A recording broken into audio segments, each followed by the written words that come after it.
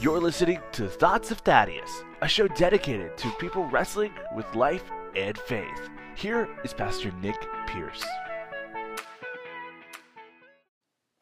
Hey, welcome to the podcast. This is Nick Pierce. Again, just thank you for tuning in, listening in as we just process and engage just normal everyday life and the things that happen to us. My hope is that this is, I love the line where I believe that we as Christians should be proactive in how to engage life and not reactive. Because reactive is just sitting back and just trying to dodge everything that's being thrown at us, but instead leaning in, not trying to be on the defensive, but being on the offensive and really engaging in life. So this morning I just kind of wanted to talk about this line. People will come up to you and they'll say, "I can't believe this happened." And every time there's a massive tragedy in our world, this line comes out, especially in our country. And you'll hear the conversation go something like this: "Can you believe that?" And then just fill in the blank with whatever various evil exist among us. Here recently, there's been a lot of church shootings. Maybe you heard about the one down in Texas while they were taking communion. School shootings, work shootings. People trying to mow each other down with their cars and parades. It's just crazy. So anyway, something like that will happen, and the conversation goes, "Hey, can you believe that?" And they say, "Whatever happened?" And this one astonished person is saying that to the other, like, can you believe this happened?" Only to be returned, the other person looks to him and says, "I cannot believe this happened." And that's the idea I want to push back on. Truly? You really cannot believe that this has happened? Jeremiah 17:9 says, "The heart is deceitful above all things and desperately sick. Who can understand it?" See, we need to understand that what cannot be understood can happen. I'm going to repeat that. We need to understand that what cannot be understood can happen. Why? What good does this bring? We need to understand the problem. Let's start there. Number one, we all have a heart, figuratively and literally, but I'm speaking figuratively. I'm not talking about the four chambers and your aorta and stuff like that. We all are able to be deceitful and desperately sick. In light of, actually I probably should be saying in dark of, what has happened and what happens in our country week in, week out. You know, all the media, all the conversations, they become flooded with blame and finger pointing and sayings like, "Oh, it's a gun problem," or "No, it's not a gun problem, it's a hate problem." They become popular anthems.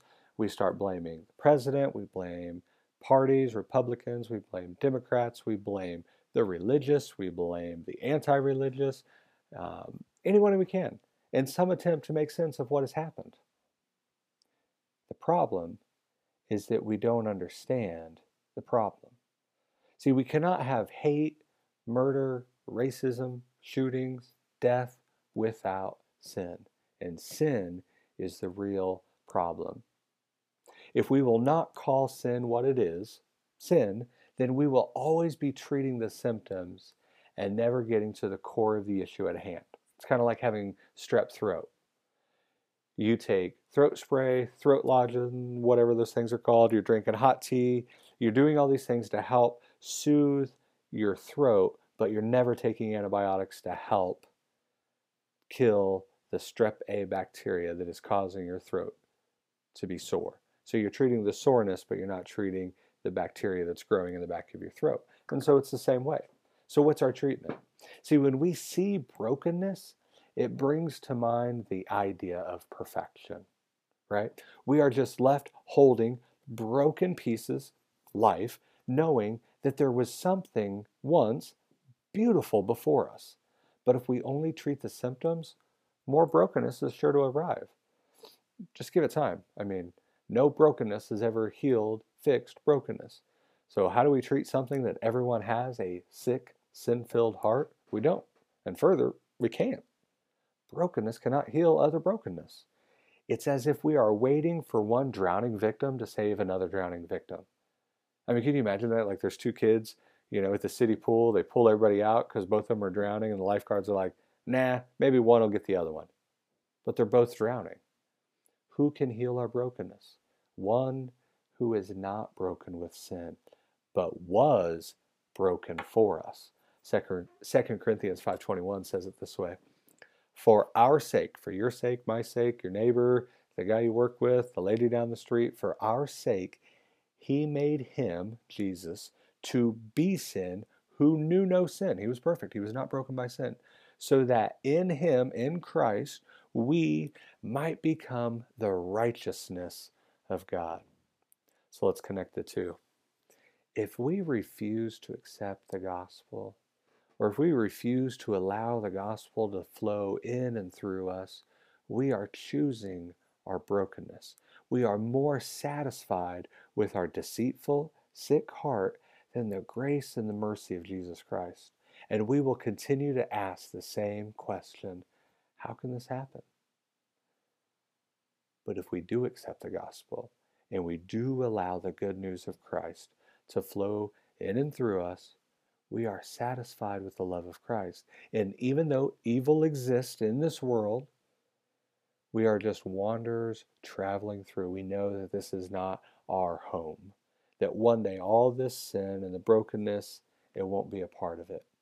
And we are just called to show others that there is another way, that brokenness is not the last word, but restoration of what was perfect. That's the last word. I think that's one of the biggest struggles we have as human beings, even with the forgiveness and the love and the grace and the mercy of Christ, is our brokenness. And we are all moving from brokenness to wholeness, but the enemy is just really good at attacking us. And he's always pointing out our past. You might have seen this on social media where, when Satan reminds you of your past, remind him of his future. And I think that's one of the biggest struggles that we have is, true forgiveness. Not that we doubt that if God has truly forgiven us, but have we accepted that true forgiveness? See, a lot of us, we look at our brokenness kind of like this way. Kind of a fun story that's really just really made this thought come to life for me. There's a son. He's just learning to drive, and his dad just has this, his favorite animal, his favorite dog that they've had for, let's say, 12 years, whatever, a long time. The dog, the dad are just best friends. Well, the son, in learning how to drive, accidentally hits the dog and kills the dog. And so he goes to the father and he has this dog and he's like, I'm sorry, I killed your dog. And I mean, could you imagine that conversation? Oh, goodness. And so the father forgives him, says, I love you, son. I forgive you. Just go bury the dog. And so the son goes and buries the dog, and they move on. The problem is the son can't. Even though the father said, you are forgiven, the son can't move forward on it. And he goes out into the backyard, on the back 40 of the field, wherever they bury the dog, and he digs up the dog again. And he brings the dog, now a week old, post-mortem, and brings it to the father and says, Dad, I killed your dog. I'm so sorry. Can you please forgive me? And the father, he's like, well, slightly weirded out. If my son walked up to me with my favorite dog, plus a week of decay on him and dug him up, it'd be a little different. But, the son's like, Dad, I killed your dog. I'm so sorry. And he's like, I've forgiven you. I forgave you last week for that. Go bury the dog. So the son, okay, Dad, he's forgiven me. So he goes and buries the dog. But a couple more weeks later go by, and it's just the guilt and the shame is just hitting him again, that like, I killed my dad's favorite dog. And he goes and he digs up the dog again, and he takes it to the father. Dad, forgive me. I killed your dog. See where I'm going with this? We have to understand the Father has forgiven us, not because of what we've done, Not because we're good and we're awesome and we're just all that in a bag of chips. No, no, no. He's forgiven us because of what Jesus has done. And if he has forgiven us, he is faithful and true. That if we confess our sins, his promise is that he has forgiven us and he will wipe away all this. And we are the righteousness of God, that the sin is wiped away from us and the righteousness of Christ is, big fancy word, imputed on us, so that when God sees us, he doesn't see the bad things that we've done in our past. He sees the perfectness of Christ. And so with your brokenness, go bury the dog. Leave the dog buried. Quit digging it up. Understand that God has forgiven you and you are a new creation, and to move forward in this. Now here's the best part. You're probably thinking, okay, what's this have to do? Like, how did we go from how do bad things happen in this world and deal with them? If each of us would just share that simple message of how to deal with the brokenness in our lives, I think those situations where we would say, can you believe this happened, would decrease greatly. Because when you look at those, I believe a lot of times it's in a response to some form of brokenness, that somebody's been hurt, somebody's been betrayed, somebody's dealing with something and they don't know how to properly respond to it, and they just react to their emotions and they feel like this might be the only way out. And so I just encourage you, bury the dog, understand the forgiveness, understand that we do have a sin problem, but we also have a sin healer, and that Christ came to heal us of this. And we are a new creation, but also to allow the gospel not only to move in us, but to flow through us. See, the gospel was never meant to stop at us, but to flow through us. You know, God's not sitting up there thinking, Nick came to faith. Oh, I'm so glad. Oh, I was really worried about that. No, no, no. God saves each of us because he has a plan and a purpose for our life. We were not the end of his plan.